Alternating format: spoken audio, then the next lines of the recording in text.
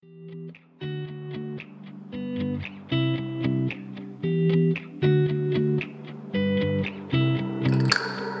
listening to audio from Crossroads Community Church, located in Fogelsville, Pennsylvania. If you want to learn more about C3 and what it is about, you can visit us at c3lehigh.com. And now, for today's sermon. Are you ready for the word this morning? How many of you have felt like God has done something in your life through this series, by show of hands? If God has spoken in your life, and how many of you enjoyed Pastor Lee last week? Was that not awesome? I want to encourage you, if you missed last week's sermon, be sure to go back and look where Pastor Lee talks about raising teenagers in today's generation and 3 things that every teenager needs in order for them to be spiritually full, in order for their faith to grow deeper with Jesus. So we've been in this series titled Family Matters. Everybody say Family Matters. Many of the issues that we see in our culture today can be tied to the breakdown of the family unit. When we read Scripture, we recognize that God establishes the family unit. God has a lot to say about your marriage, about your relationships, about your friendships, and especially about raising kids. Can I get an amen on that? God has a lot to say about these things.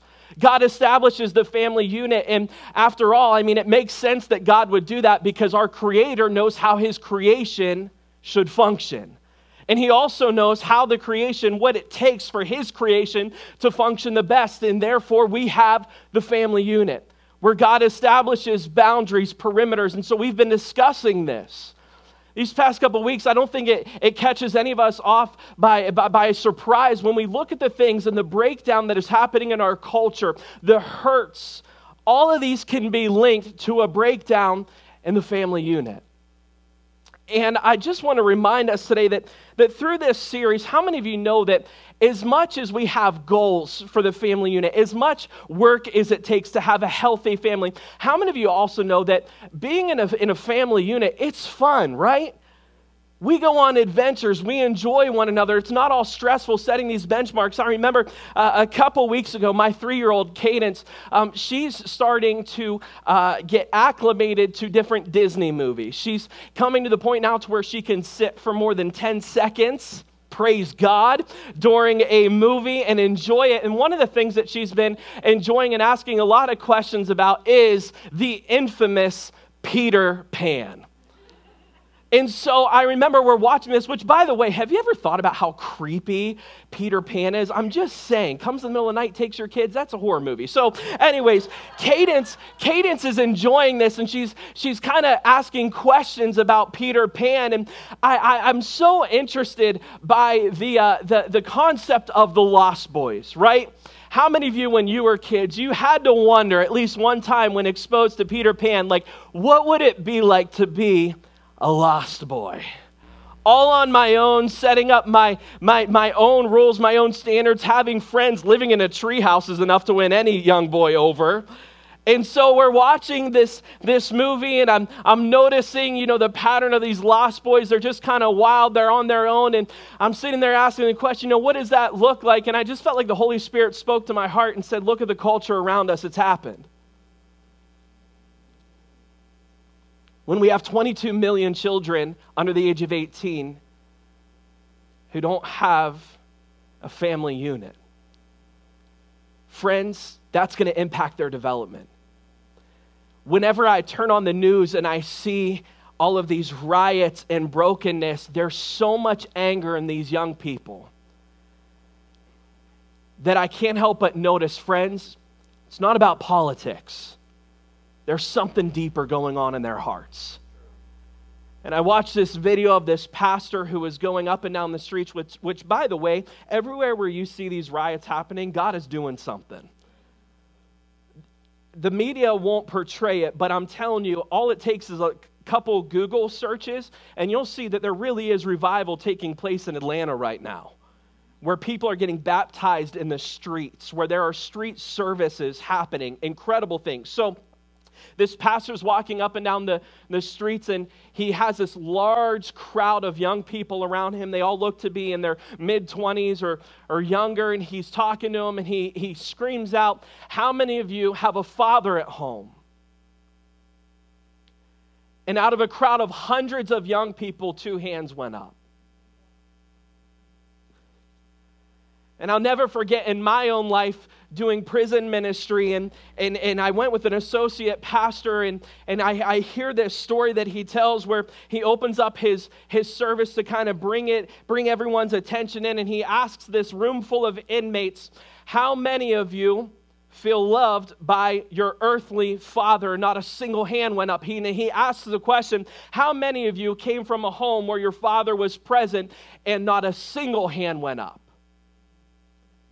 The family unit impacts children's development. There's no denying it. Psychology has a lot of disagreements. Different people who are in the field of psychology, you'll find these experts often disagree on things, but there's one thing that experts in the field of psychology agree on, and that's the fact that the family unit deeply impacts a child's development. You can't deny that. And so this morning, I want to talk to you about how Jesus changes these statistics. Come on, somebody. That when we have hope in Jesus, there's just this factor that clears out when we look at statistics of how children development. It's disrupted when they recognize that their Father is in heaven. There's an identity that's attached to receiving love by Christ. When we look at these statistics and we introduce Christ into the equation, it changes everything.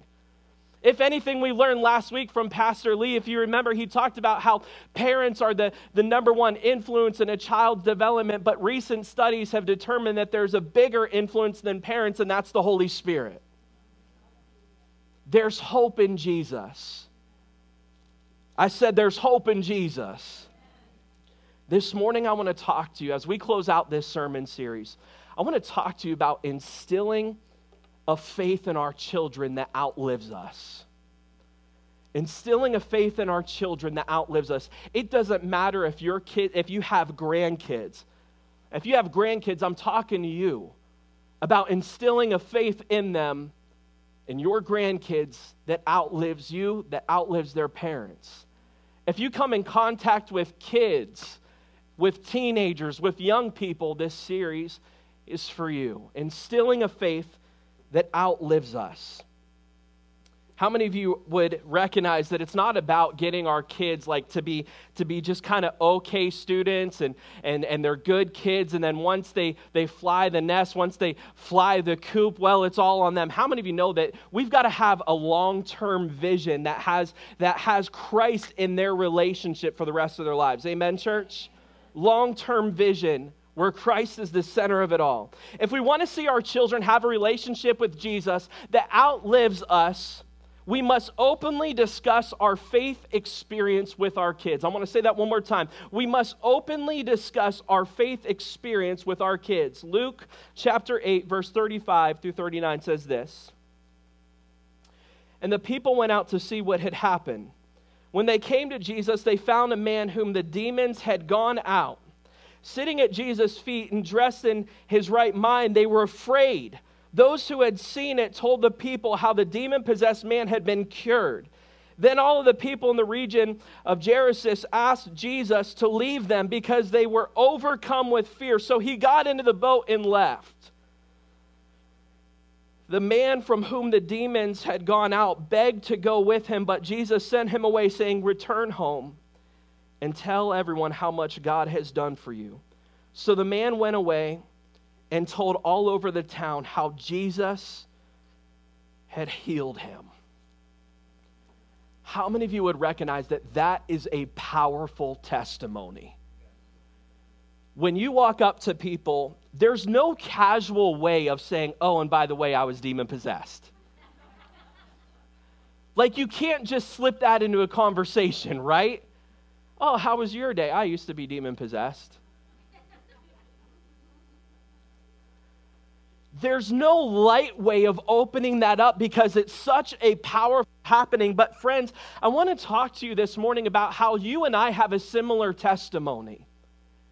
And the fact that we have all been oppressed by demonic influences. And Jesus has relieved us of that oppression. And it's important, this story, the people recognize that there was a difference in this man's life. He was not who he used to be. How many of you thank God that we are not who we used to be? And he has this testimony. I'm not who I used to be. And you and I have that testimony. And friends, our kids need to hear about it. We have to discuss our faith openly as if it's just as natural about talking about cars or the weather or for some of us politics. Faith has got to be a hot topic in our homes. It's got to be comfortable for us to talk to our kids about where they are spiritually. It has to be comfortable for you and I to talk to our spouses about where we are spiritually. Can I get an amen on that? It has to be a part of our language because just like this man who Jesus healed and touched and set free had an incredible testimony, you have a testimony. Are you all awake this morning? Come on, somebody. You have a testimony. Had it been for the grace of God, some of you wouldn't even be here. Had it not been for the grace of God, some of you would still be broken somewhere else, lost, trying to find your identity. But for the grace of God, here you are. That's a powerful testimony. I'm not who I used to be because I encountered a man who told me everything I had ever done.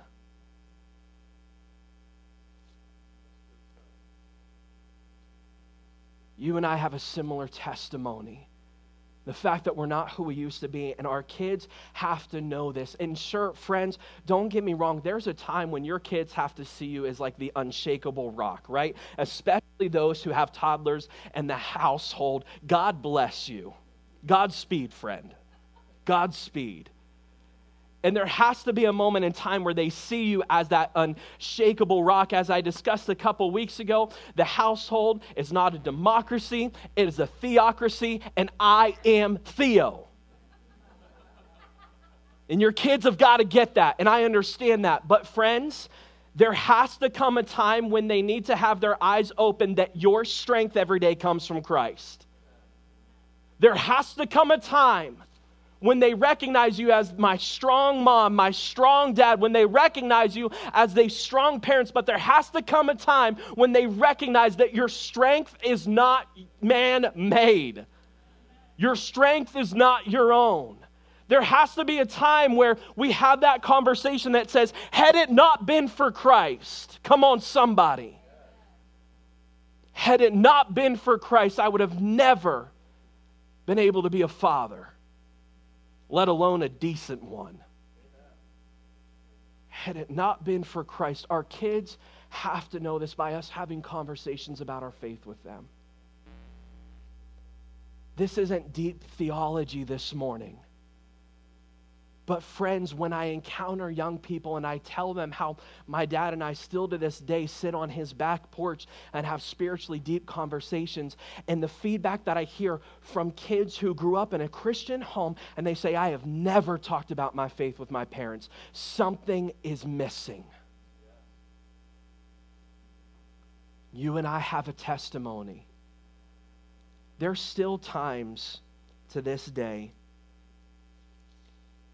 where my family, when we gather around together, and I hear the testimony of my dad in the home that he grew up in, I can't help but get choked up. Because my parents, as I've shared many times before, man, they set the standard high. I've never heard them disagree with one another. My dad honored my mom in every way imaginable. I never heard them argue. I never heard my dad raise his voice to my mom. But I recognize that that's because of his relationship with Christ. Because the home that he grew up in, it doesn't make sense. It shouldn't have been that good growing up. Everything in our household shouldn't have been in harmony like it was. Statistically, it doesn't make sense, but Jesus.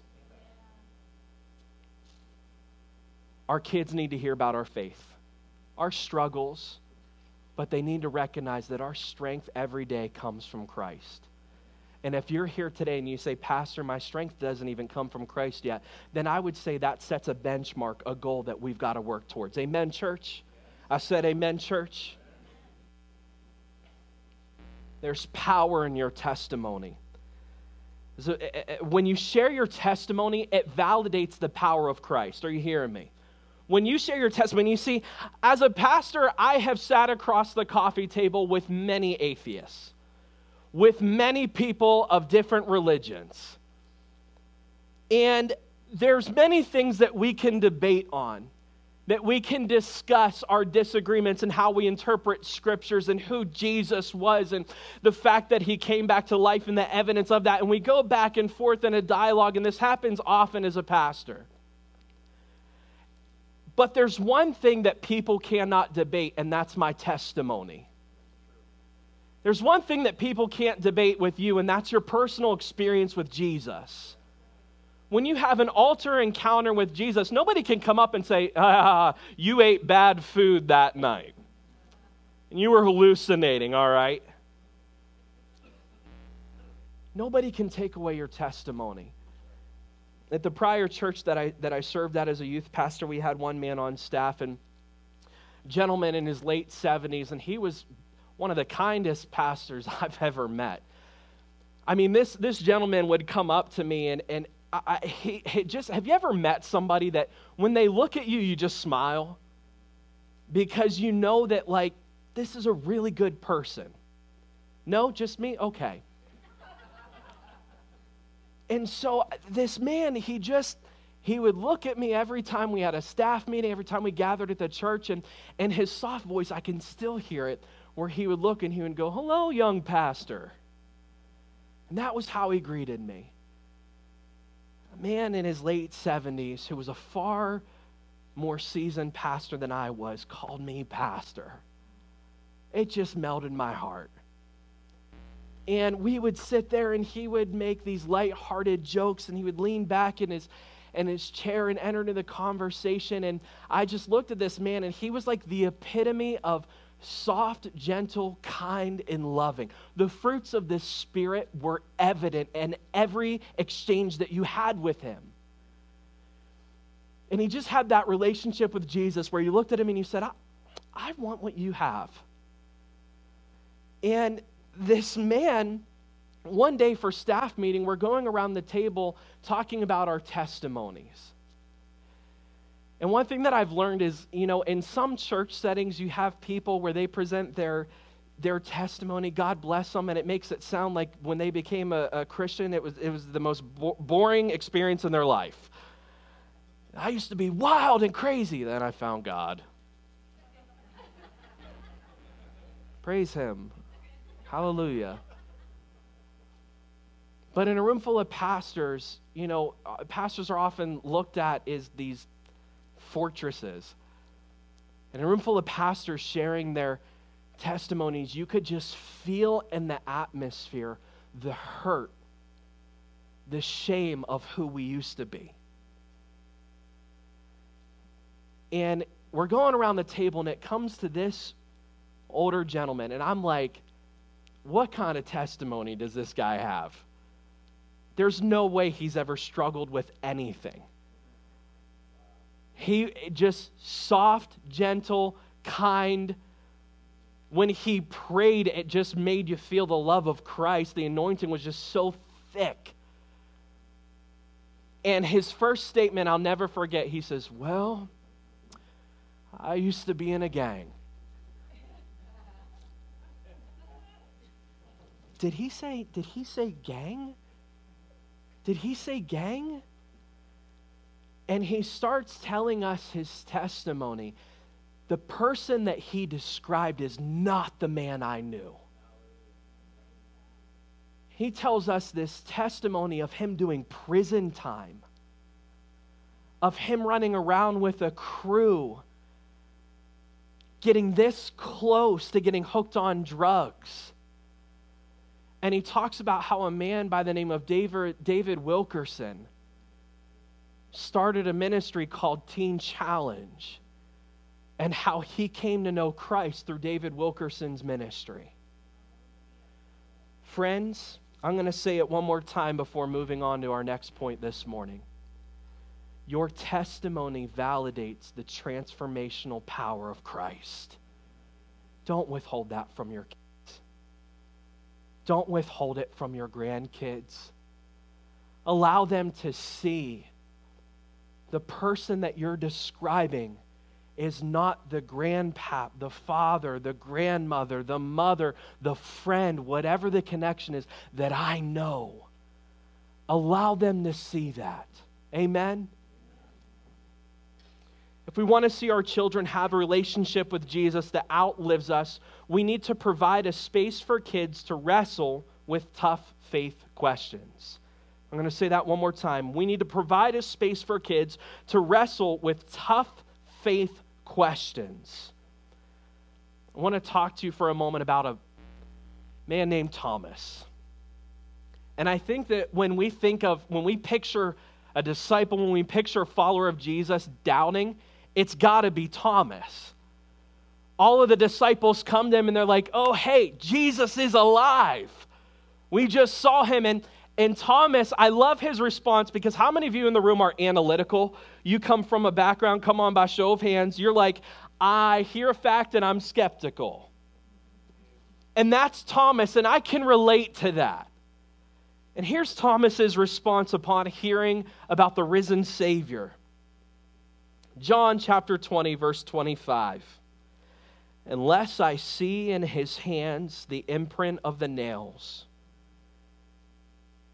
and put my finger into the place of nails, and put my hand into his side, I will not believe. Who could blame him? Right? I mean, honestly, put yourself in this position. You have followed Jesus, the Messiah, around for quite a long time, visibly seeing miracles that he performed. Your experience with Jesus has been a physical one. And then you saw that physical experience physically die on a cross. And now you have your closest companions coming to you and telling you that that man that you had a physical ministry with, you physically saw the miracles, you physically experienced what it was like to be in the physical presence of Jesus, and you saw him physically die.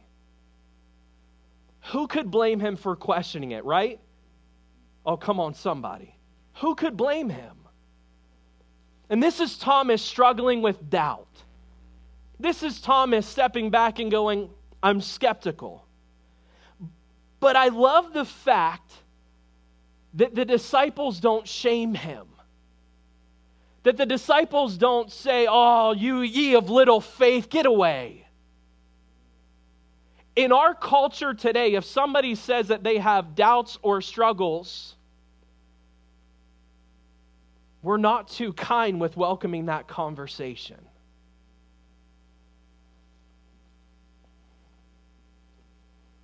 How can we provide a space for kids to wrestle with their faith? I mean, honestly, how can we provide an atmosphere within our families to provide a safe, welcoming space where we say, listen, just like Thomas had doubts, we all have doubts, and I want to talk about that. Well, first, I believe it's this: allow your family to confess faith struggles openly and honestly. Give them that opportunity. Welcome that conversation. Well, Pastor, how do I do that? Ask them how their relationship with Jesus is going. Ask them where they are with the fruits of the Spirit being apparent in their lives. Ask your family member, when was the last time that being in the presence of the Lord made you cry? When was the last time that being in the presence of the Lord made you feel joyful? Ask them the questions. Welcome the conversation. Ask them, where are your struggles? I love the fact that the disciples did not turn Thomas away. They didn't deny him and say, you're not one of us, you don't believe, you heathen.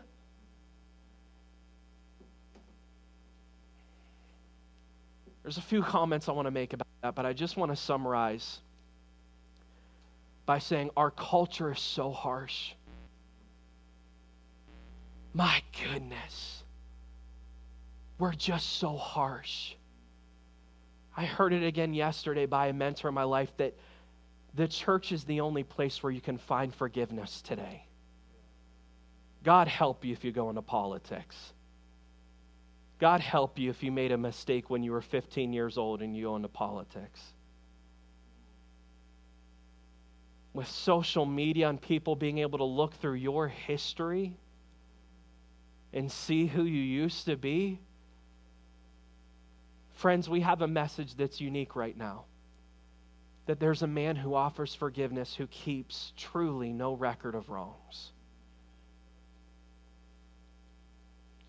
Allow your family to confess their faith struggles openly and honestly. One of the worst things that we can do is hear of one of our kids who's struggling with their faith and immediately snap back, well, you just have to believe. We've got to welcome the conversation. Next, teach your family to love God beyond emotion. Teach your students, teach your kids, hold your spouse accountable. Don't point to your spouse right now. Hold your spouse accountable. Make sure that we teach our families to love God beyond emotion. Mark chapter 12, verse 30. And you shall love the Lord your God with all of your heart, all of your soul, with all of your mind, and all of your strength. Love Jesus with your physical power. Love Jesus with your will. Love Jesus with your intellect, not just emotion. Emotion is a piece of how God communicates with us, right? But it is not the guiding principle. And we are in a dangerous place when we start measuring our relationship with Jesus by emotion. Because here's what I've learned about emotion. Emotions can be misleading. Have you ever said something stupid? Not I, Pastor. Okay. In a moment of anger, in a moment of hurt, have you ever said something foolish that you wish you could take back? Emotions are horrible things to follow as a guiding principle. Our emotions deceive us every morning, every time. Have you ever been hangry? I got a 3-year-old where it's like Armageddon if she's hangry. And don't even get me started on my 10-month-old baby. And I think I'm worse than both of them put together, if I'm being honest. Emotions are deceiving. In youth ministry, one of the most heartbreaking things that I heard a student say, we were talking about this incredible revival series where anywhere from 9,000 to 12,000 students were at this service. When you see that amount of students around an altar pouring out their love to Jesus, it changes you. It's one of the things that I love about young people is they are passionate. And so in youth ministry, we're having a discussion after this altar moment. And I asked the one student, you know, how do you feel about the altar tonight? How do you? And he said, well, it wasn't as good for me. Okay, why is that? And he looked and he said, well, last year I cried a lot more. This year I didn't.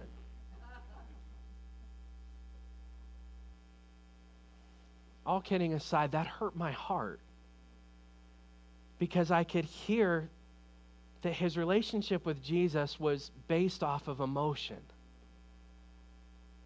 And so many times in youth ministry, and it's not just teens who say things like this, it's adults too. They say, I just don't feel God. I just don't feel forgiven. And I'm reminded of this verse. Love the Lord your God with everything. Emotions are a piece of the puzzle. And yes, how many of you know that God does speak to our emotions? But that's not the guiding principle. And if we teach our students who right now a culture is telling them that your emotions define your identity, we need to be that much more intentional about saying, I love you, but no. God's word and his truth defines your identity.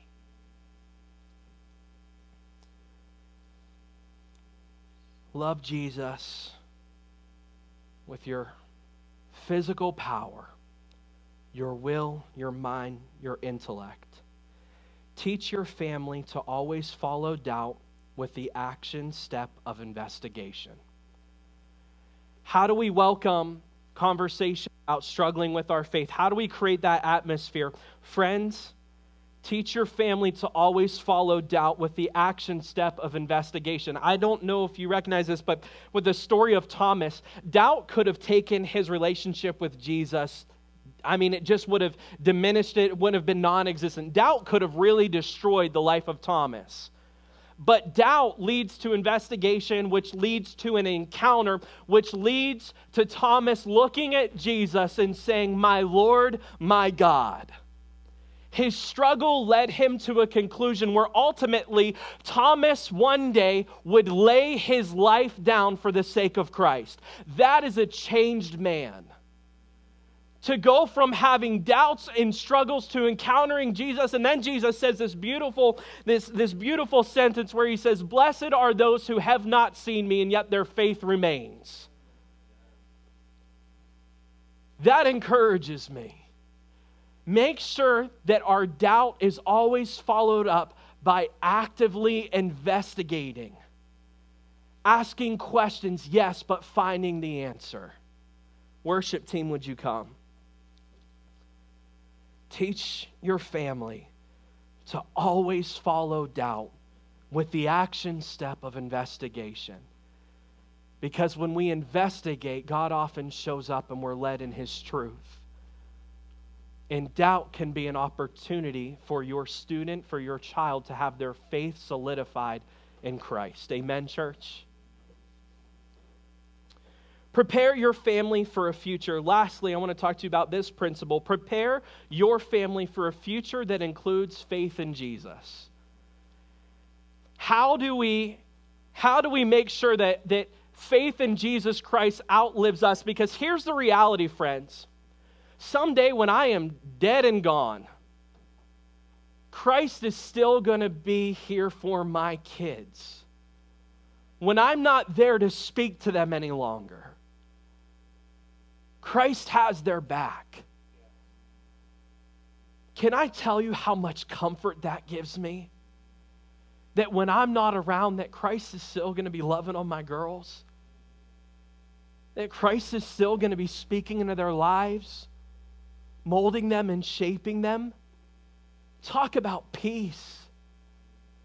So how do I make sure that faith in Jesus outlives me? I've got to reference a future in their lives and in my life that is revolved around the cross, where Christ is the center of it all. So how do we do that, Pastor? How do we invest in their future here and now? I want to go through a few basic principles. First is this. It's simple, but it's what the Bible commands us to do. Read Scripture to your kids. Here's the reality. Scripture is going to be a light to your children's path forever. It's a skill that goes beyond here and now. Reading Scripture, absorbing God's Word in its context is necessary for the spiritual growth of our lives and your kids' lives. Memorize Scripture with your children. Here's the reality. When kids are struggling with doubt or temptation, the Holy Spirit can use his own words, which they've memorized, to strengthen their faith and resolve conflict.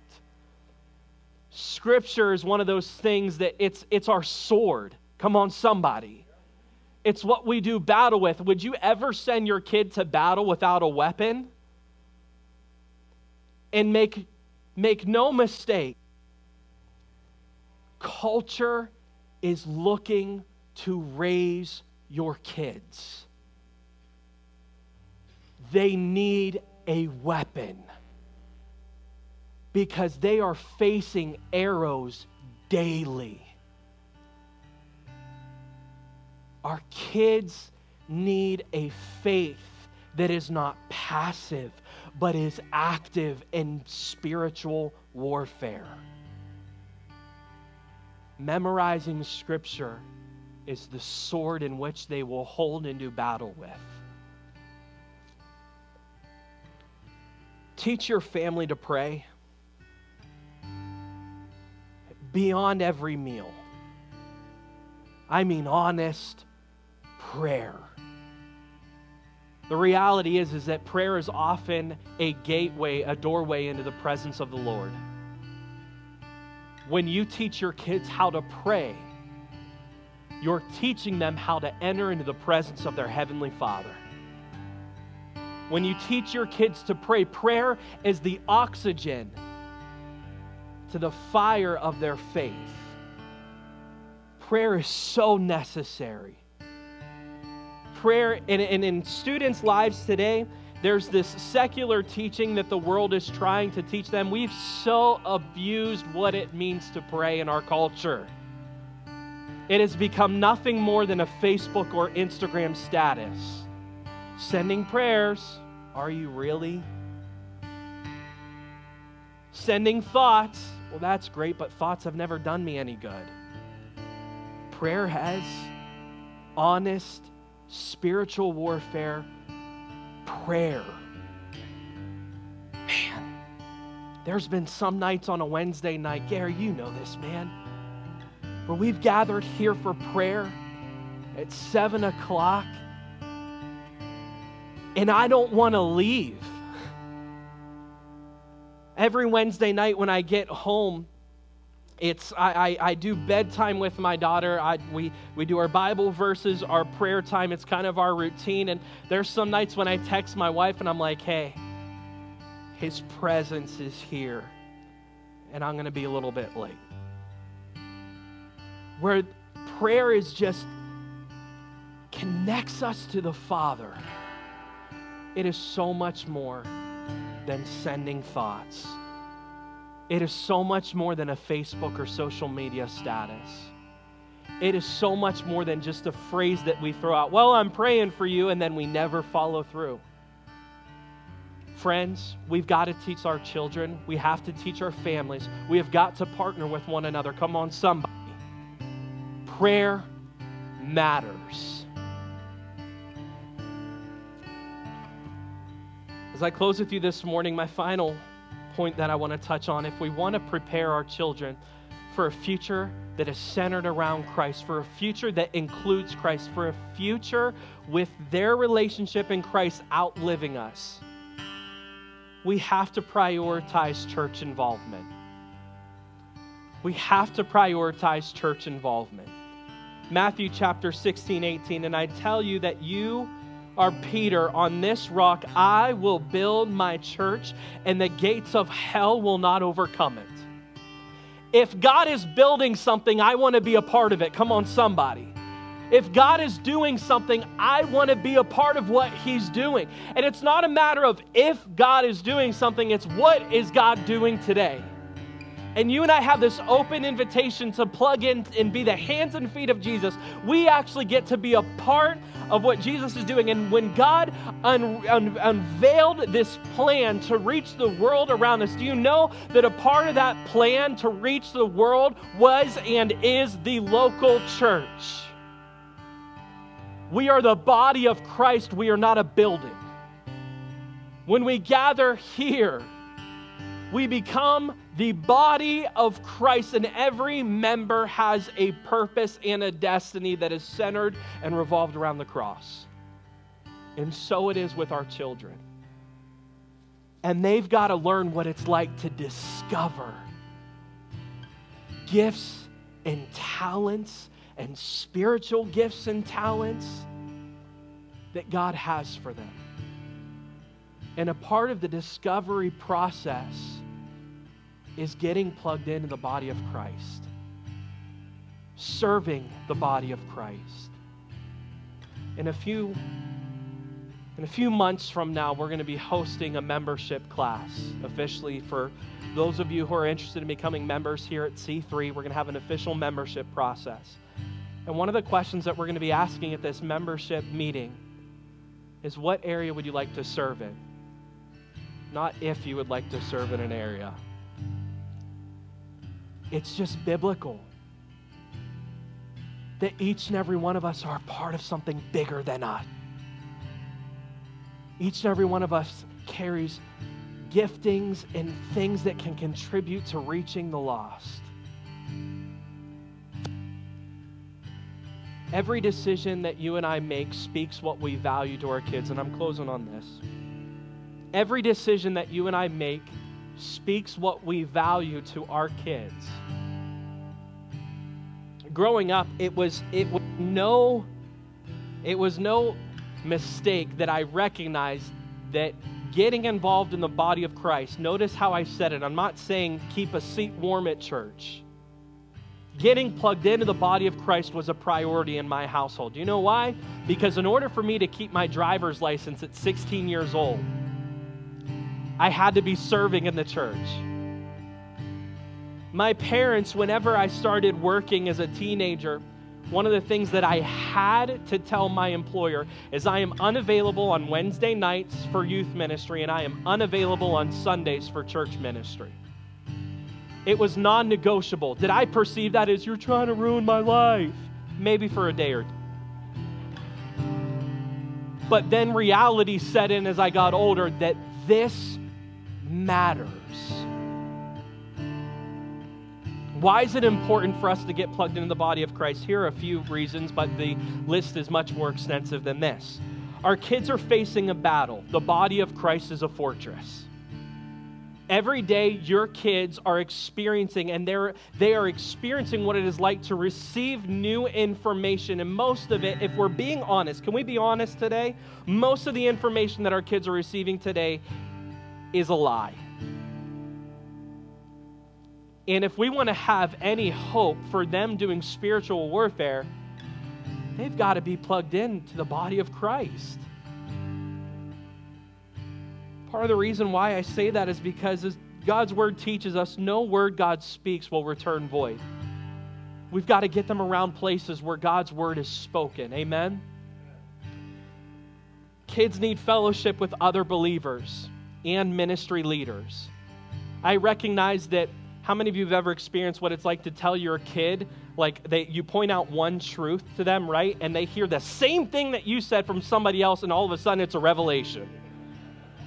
Wow. Do you know what they told me? I don't know, something I've been telling you for 10 years.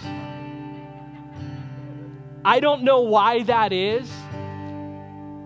But my point in saying that is there is leadership here that will say the same things you say, but because they said it, it sticks to our kids' lives. Our kids need to experience that. Our kids, some of the closest friendships that I've had in my life, which still remain today, are kids that I went to youth ministry with.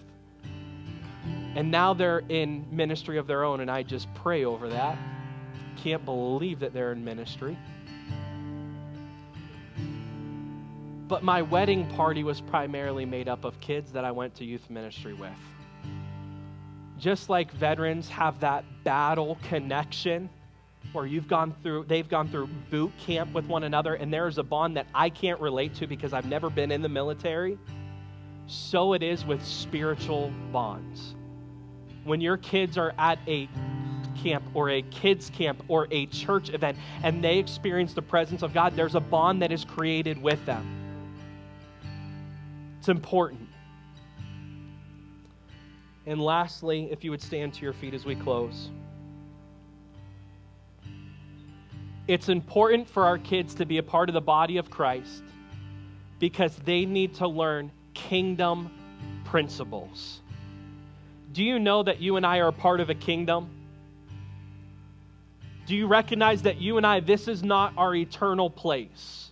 Thank God. We need to teach our kids principles, and a part of being a member of a different kingdom is that kingdom functions far differently than this earth. There are things that the kingdom of heaven teaches us that are important that the world looks at and says that is meaningless. And yet Jesus says, no, this is everything, serving the body of Christ, the least of these. Growing in the fruits of the Spirit, not just being faithful to attend church, but being fruitful. Is this making sense this morning? Friends, the family unit is under attack.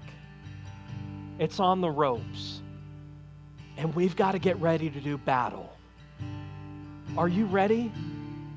I mean, honestly, I know that most of us are angry enough, right? 2 minutes of the news and I'm ready to I'm not going to go there this morning because we'll be here till 6 o'clock tonight. There's a battle that's being waged right now, and make no mistake, it is a spiritual battle. If we want our kids to have a fighting chance, we've got to introduce them to Jesus, who changes all statistics, and everything that we've talked about today is about building his church. Amen. This has been an audio recording from Crossroads Community Church. If you'd like to get in contact with us or learn more about us, you can follow us on social media at C3 Lehigh or email us at info@c3lehigh.com. We'd love to hear from you.